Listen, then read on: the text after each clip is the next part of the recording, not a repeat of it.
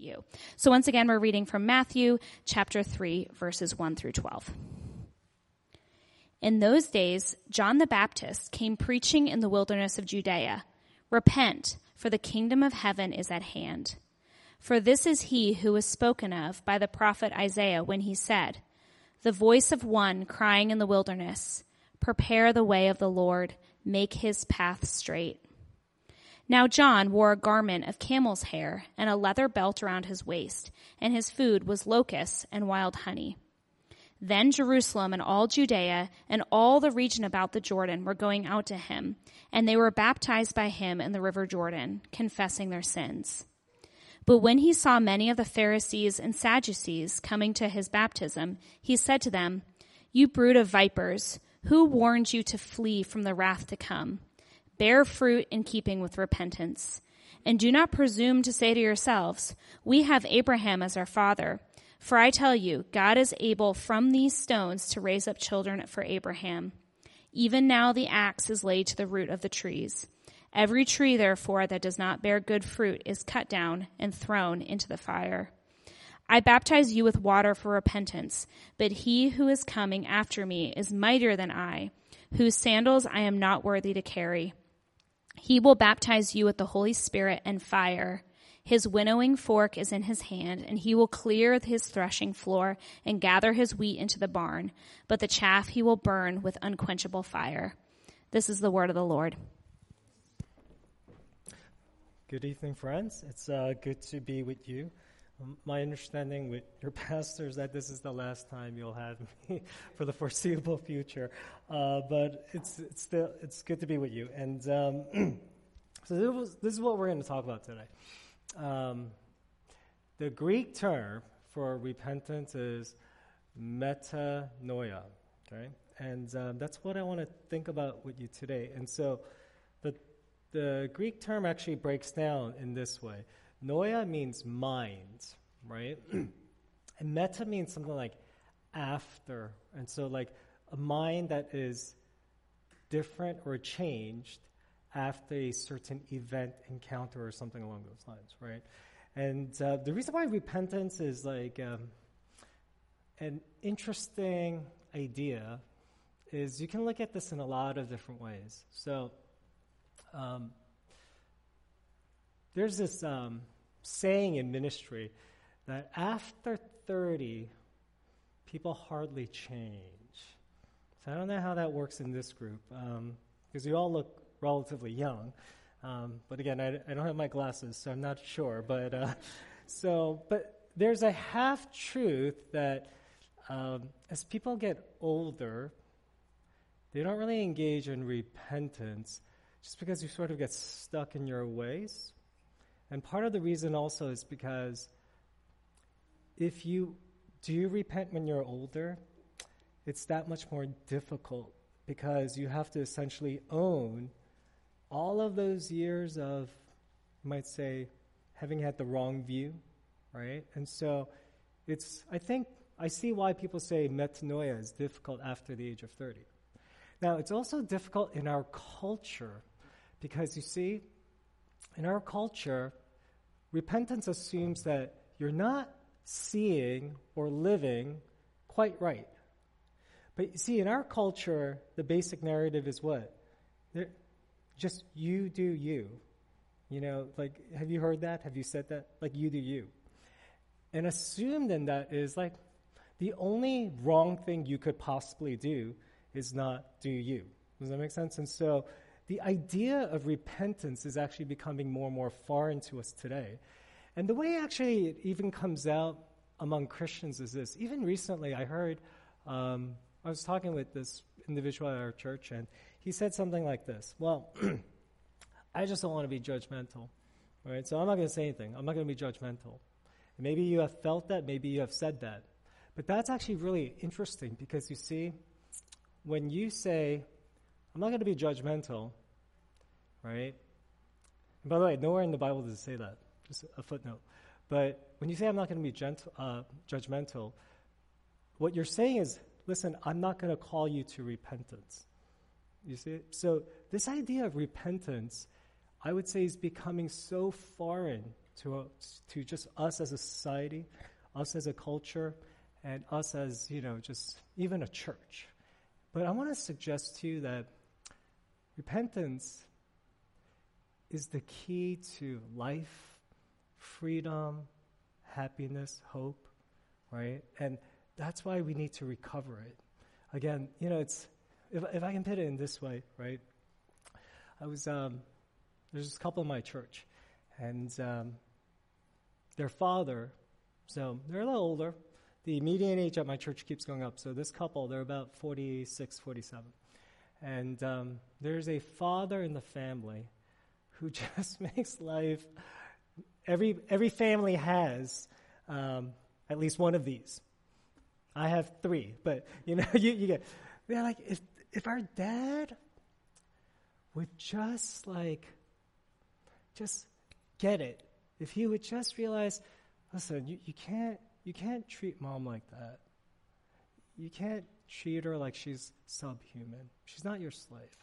You can't talk to your children like that. And and what they say is, he's 75. There's no way he's going to change at this point. But when they say, if he would just change a little bit, just a little bit, everyone's life would be so much happier. And you see, that gives us some insight into the hope that repentance brings. It's not, I know it sounds like a religious, dirty word, but it's just that, it's actually something really amazing. Like, think about any and every relationship you have, right? You know that if just someone just repented, just changed just a little bit, life would be better for them, and life would be better for everyone else too, right? And so what I want to suggest to you, I think what this text is teaching us, is the importance, the necessity, the beauty of repentance. And I just want to invite you just to be open-minded about it. And so along those lines, there are 3, I think, necessary ingredients for repentance to happen. 3 necessary ingredients. And let me just go through these with you very quickly. The first is this. We have to be willing to repent of the stories we have adopted, the stories. So that's going to be number 1. Number 2 is this. We have to be willing to repent of, this one might sound abstract, but it's not, the way we approach our rhythms and spaces in life. Now, that sounds like super esoteric, and give me 5 minutes. It might be equally abstract, but I'll try. Okay, so that's the second one.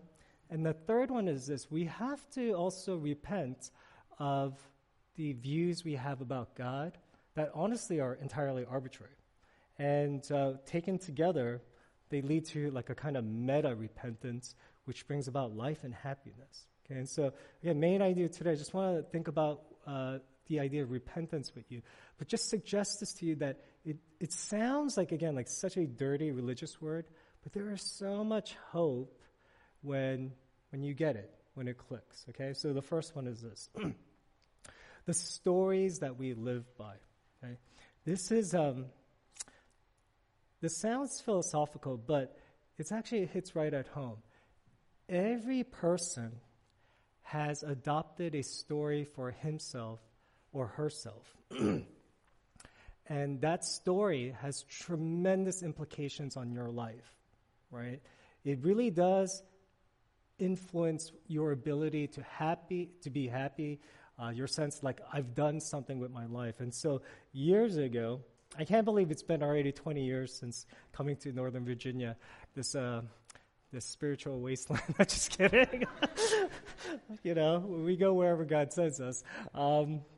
It is funny when my wife and I, when we were dating, she asked me what like my long-term plan was. I said I was going to become a missionary. And her mom took me aside and she said, you cannot get married if you become a missionary. But no, I realized that mission field can be anywhere. So Northern Virginia, like, here we are. Okay, so anyway.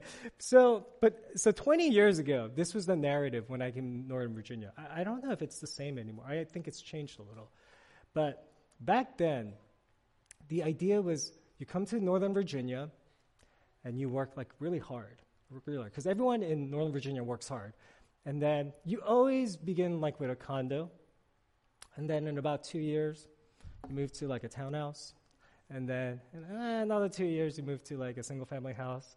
And then, another 2 years, like a real single-family house, the ones in Northern Virginia. And then another 2 years, you also buy a vacation home, right?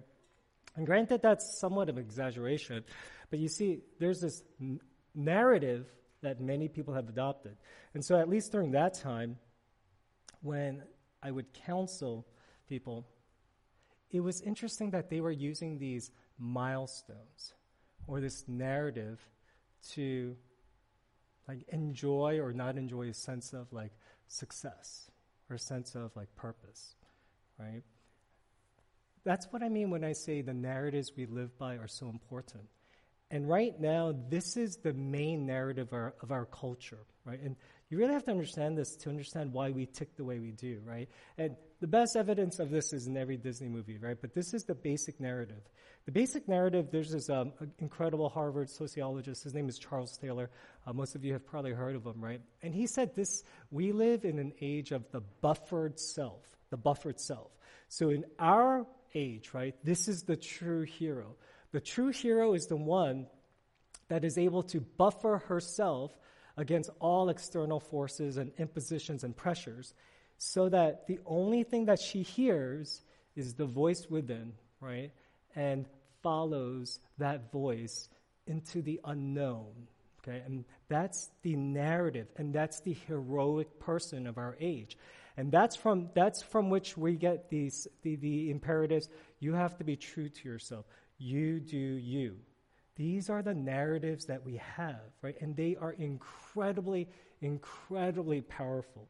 Even recently, I asked my first son, I said, hey, what do you want to do in life, right? And he goes, I'm going to become a doctor.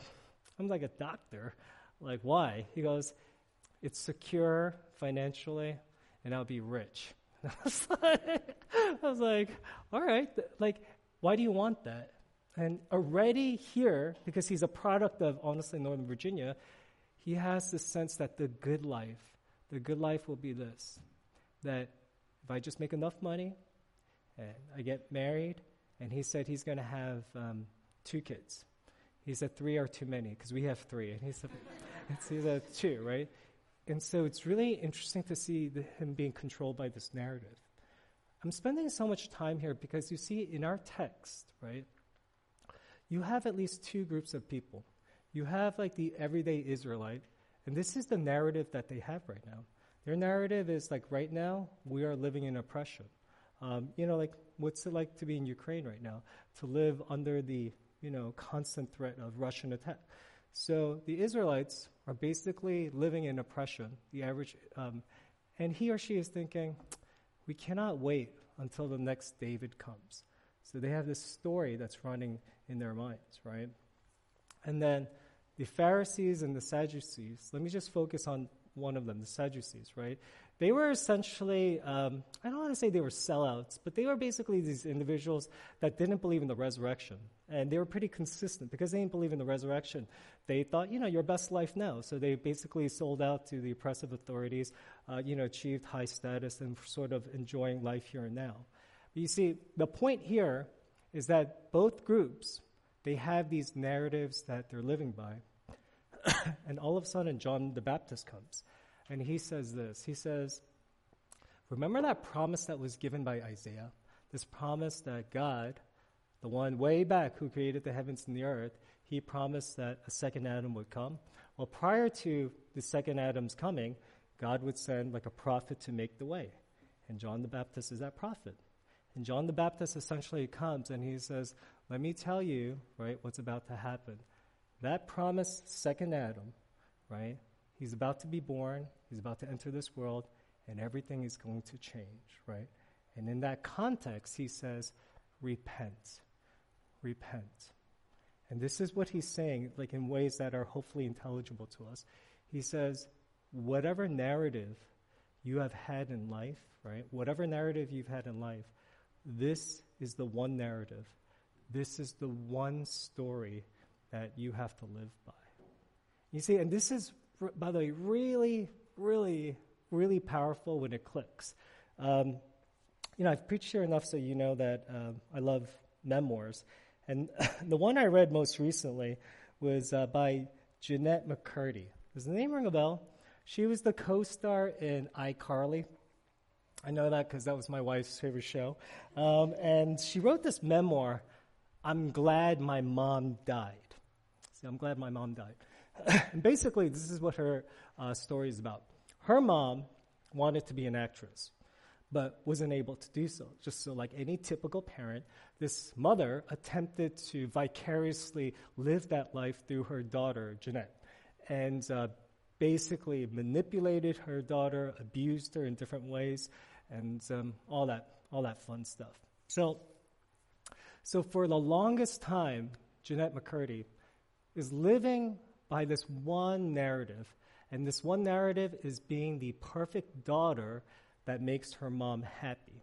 So because she had that story, all of her life decisions was based on that narrative. But her mom dies from cancer. Sorry to give away the book, right?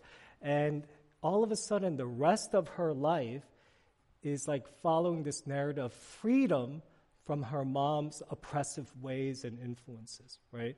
And so she begins to live a very different life because she's trying to adopt a different narrative. Now, in the end, it's equally oppressive, right? Because there's no freedom when, your master is just yourself. But you see, it's a really interesting memoir because her struggle represents the new life that is born when you have a different narrative. The gospel is saying, it's not dismissing your story. I want to be really clear about this. It's not dismissing your story, but it's presenting you the one story that really matters. It really, really, really matters. And that story is the story that God has promised to make all things new through his Son. And really growing as a Christian, no matter how old you are, by the way, it doesn't matter, no matter how long you've been a Christian, it's this. Are you willing to repent of your narrative? Are you willing to give up the story that you had written for yourself and adopt the one story that is true and the one story that will last into eternity? And that's, by the way, super duper hard. And that's why I'm glad no one said amen, because they're very honest as people, all right? Giving up your story is really hard. It's really, really, really hard. And that's why I think one of the best ways to just move forward is to ask this question. Is this gospel story true? Not even like whether you find it appealing, but is this the real story of history? And then, and only then, do you begin to reprocess your own story. But that is the first thing that this text is really teaching. It's inviting you, lay down your story, lay down your narrative, because there is a much greater narrative, right? Now, just very quickly, I know you've heard this quote before, but C.S. Lewis put it well. He said, the problem is not that we ask too much from God. The problem is actually we ask too little from God. If and when you learn to let go of your stories, the story that God invites you to, it is much greater. It's much better. It's a better kingdom, right? So that's number one. Second, this one sounds a little abstract. Repenting of our rhythms and spaces, right? Now, one of the things that we take for granted, but thankfully we have like a great, well, not great, but we have an illustration of this from the past few years. Think back with me at COVID, right? What happened with COVID, among other things? Just think about what COVID was about. It broke your rhythms and your spaces. Have you ever thought about COVID in that sense? Like previously, you would wake up 6 a.m. or 5, get ready, just sort of predict the morning commute, make your coffee, get dressed, and boom, you're there. Or you go to work, you're stuck in DC traffic, you have an existential crisis, why am I doing this? And you still do it. So that was the rhythm of life, right? And then the space of working was at the office surrounded by colleagues. What happened during COVID? Your rhythms got messed up. Did you notice that? Or they changed. All of a sudden, the clear demarcation between personal life and professional life, they began to blur together. That's why a lot of people felt off. And then in terms of space, all of a sudden your bedroom, the sacred place of resting, became also what? your place of working. And so COVID was such a cataclysmic event, not just for medical reasons, not just for economic reasons, but because it totally changed the rhythms of our life. It totally changed the spaces we live in, you see? And this is why your understanding of rhythm and space, it really matters. It really, really does. Now, why do I mention that? Here in this text, again, you have two groups. You have all the average people, and presumably the poor people. This is why Matthew includes John's attire, yeah, it was a little weird, honestly, camel stuff and his very simple diet. But this is the point that Matthew is trying to make. You see, most of the ordinary people during this time were not what you and I think middle class. Everyone was basically poor. It was an agrarian society. And so there's this little detail that people don't recognize. When it says that they all went out to John to be baptized, they were breaking their rhythms and normal spaces. It's not very different so my in-laws, they owned a tiny deli in Philadelphia. And so I asked my wife, what was it like growing up? Parents were owners of a small deli in the middle of Philadelphia. And I asked her specifically, how often did you go on vacation? And she said, once, right? And by the way, this is why one of the ways I love my wife is I try to take her on a lot of trips, right? And so she said once. I said, why only once? And she said, this is what happened. One time, my parents closed the store for just 1 week. And then when they got back, all their regular clients were gone. The rhythm had been broken. The space was no longer considered as the go-to place. And so for, you might say, people of less means, a more impoverished background, to change your rhythms in space, it's not as easy as you think. But that's what's so extraordinary about this first group that Matthew describes. He says that they basically left their situations, right? They broke their rhythms, they broke their space because they heard this story and they realized all of a sudden, my real life actually has to change. Now, in stark contrast, we have these Pharisees and Sadducees. And John is, pretty funny guy. He's like, you vipers. That's that's not seeker-friendly church, right? So anyway, he goes, listen, you vipers. He says, how come you're not repenting? But from the paradigm of rhythm and spaces, it means that despite all their religiosity, right? Because in this society, the Pharisees and the Sadducees, they were basically the seminary professors and pastors, meaning they had the most biblical knowledge, and they appeared the most pious. But notice John says to them, none of you are repenting. And what he's getting at is, what's noticeable is that none of your rhythms and spaces have changed. And then he says something very interesting. He says, listen, a tree that does not bear the fruit of repentance, God will cut down and he will throw into the fire. When I look at this passage from the lens of rhythms and spaces, which one do you align with more? Meaning, right? Has your adoption of the gospel story, has it really altered your rhythms and your spaces? Your rhythms and spaces, right? And let me give you an example that is really simple and basic, okay? I am a complete introvert. I am a true introvert. And it's just the way God has wired me. One of my counselors, I remember, she's not a Christian, but when she was doing a personality test on me, she's like, this was her response. She's like, wait, you're a pastor? And I said, yeah, I think so. Yeah, I am. And she goes, but you're not just an introvert. You're to the extreme. And I'm like, yeah, I know. She goes, how do you do it? I'm like, it's hard. It's not easy, right? But I share this with you because I'm an introvert. My wife is an introvert.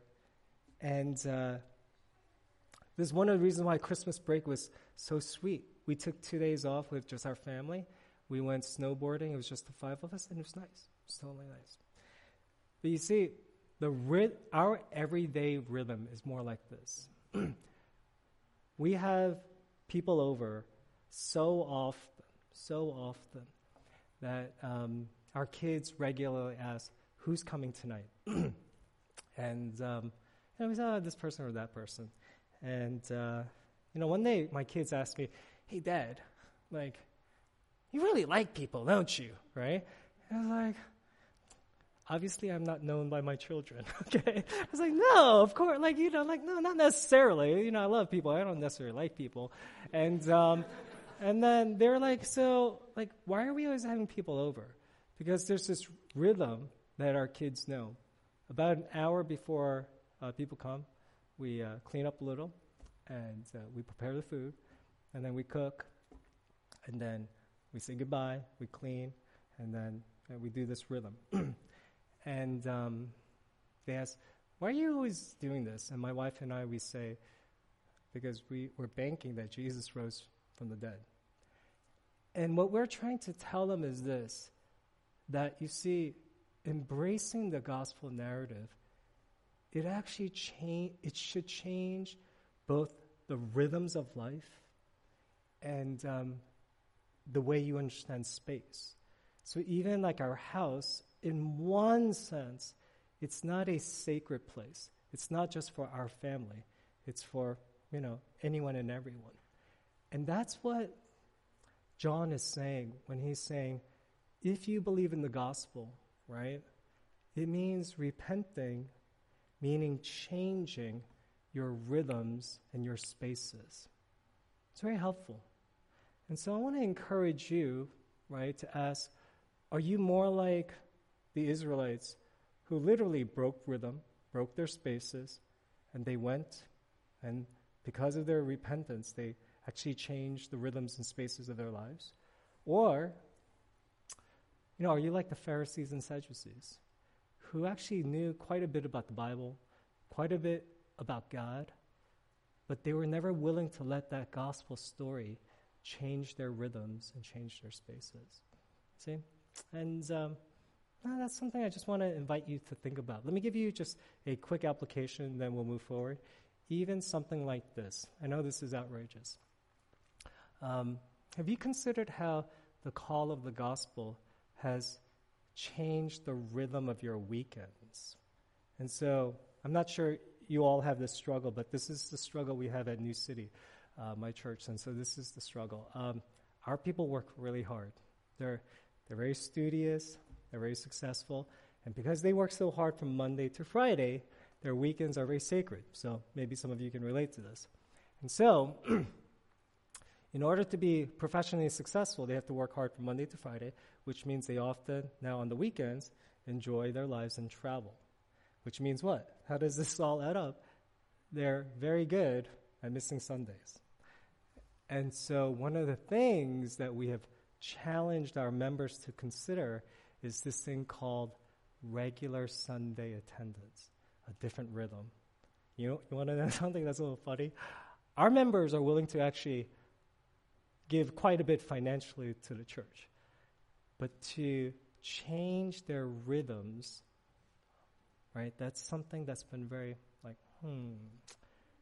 But that's what repentance looks like. Changing your rhythms and changing your spaces. The last thing, and very succinctly, is this. So, repenting also of our views of God, right? So, this is the problem with the Pharisees and Sadducees.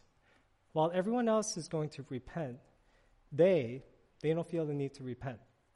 And the reason for that is because they claim to be Abraham's children. You notice that in the narrative, right? And it's sort of like this. So, my first son, he's really, he's an interesting character. So, and I told you my 2 boys have this bizarre, very unbiblical, nepotistic view of church. And I think I've shared with you, years ago, they were squabbling, and then finally they asked me to arbitrate. They're like, Dad, we were just wondering, when you die, that's how they began the conversation, who gets the church? As if the church is some enterprise that I own, right? So anyway, this is in the background. My son, in Sunday school. This is like when he was 6 or 7. Was like just in Sunday school, and a deacon was teaching them the Bible, and he was not listening. So the deacon said to him, "Hey, come on, cut that out. Like, I'm trying to teach a lesson here." My son had the audacity to say, "I don't have to listen to you because my dad's the boss of this church." And this deacon said, "Oh, yeah? Let me go grab him right now." And then my son was like, "Oh, I was just kidding. I was just kidding." But you see, like, it was interesting. I remember talking to him. I was like, what was that about? He was like, like, you're my dad. Like, you're the boss of the church. I get a free pass. I was like, oh, that's ridiculous. Totally ridiculous. You see, that is actually not exactly, but not so different from these religious leaders. They're like, we don't have to repent because we are true Israel, right? And now let me take this one step further. And this gets at the key. The Pharisees in particular didn't have to repent. They felt like they didn't have to repent, and this is why. Because they were exceptionally religious. They kept, like, the law to the nth degree. Like, this is why, like, Paul, who's a Pharisee, remember in Philippians 3, he says, when it comes to the Decalogue, flawless, perfect. And that's why they didn't feel the need to repent. And where does this drive home for us? You see, some of us don't feel the need to repent because relative to other people, we feel like we've lived a pretty decent life. And so somehow we have this view that someday when we stand before God, He's going to look at you and you're going to be like, well, compared to Him, I'm not that bad. And so God will give me a pass.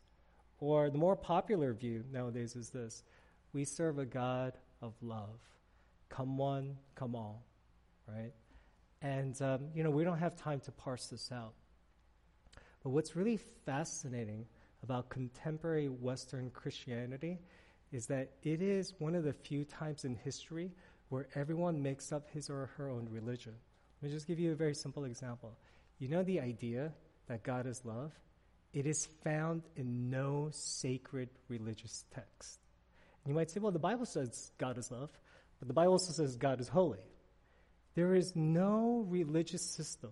Like anyone that knows Religion 101 that says, God is a God of love that embraces anyone and everyone. And this is why it's fascinating. This is one of the greatest contradictions in Western spirituality. We make up our own religion. God is love, and yet we tell everyone to be open-minded, but we impose this totally random view on the rest of the world. See, that's one of the main contradictions about Western spirituality. The Bible is saying this: you have to repent of this, like the random, arbitrary views that we have of God. And the reason why we have to repent is because the God of the Bible is so much greater. And this is why. And then we'll end with this. You see, the God of the Bible is a God of love. But He's not just like a God of love in like a lovey-dovey, cuddly Santa Claus way. This is a God who has loved us tangibly and incredibly and sacrificially. You see, as much as my first son is like, whatever, right? Would I ever sacrifice his life for anyone else, let alone my enemies? No, absolutely not. But what is amazing about the actual God of the Bible, not the God you fabricate in your mind, not the God you think you want, is that this God, He loved us so much that He sent His Son to usher in the new kingdom, right? And as you work through the book of Matthew, you'll see what that means, right? But He loved us so much that He sent His Son to usher in the kingdom. And for you and me, we just sang this, we are brothers, we are sisters, we are sons, we are daughters. For all of that to be possible, the Son had to be cast out so that you and I could be adopted and brought into the family of God. And the Bible is saying, repent of these random views of God, these beliefs that you have of God, so that you can take hold of the God that is not only true, but that is actually the God we long for. A God who cares so much about justice. He knows every sorrow. He knows every injustice that you have suffered. So he cares about justice. But a God who is also so compassionate that there is no sin that he will not forgive you of if you trust in him.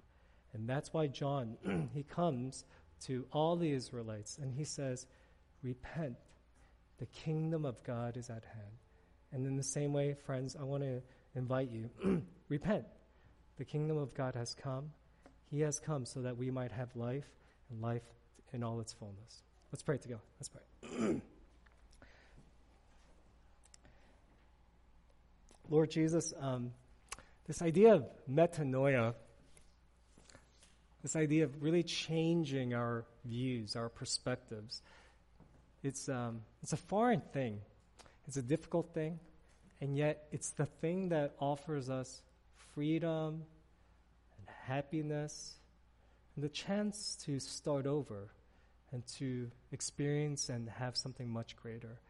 And so I pray for this great church, this really great church that continues to grow. I pray that they would know what it means to repent of the narratives that they have adopted. I pray that they would repent of really even the rhythms and spaces that they hold on to so tightly. And I pray that they would even repent of their arbitrary views of who you are. And instead that they would behold the God that has revealed himself truly, beautifully, and wondrously in the gospel. It's in the Son's name we pray. Amen.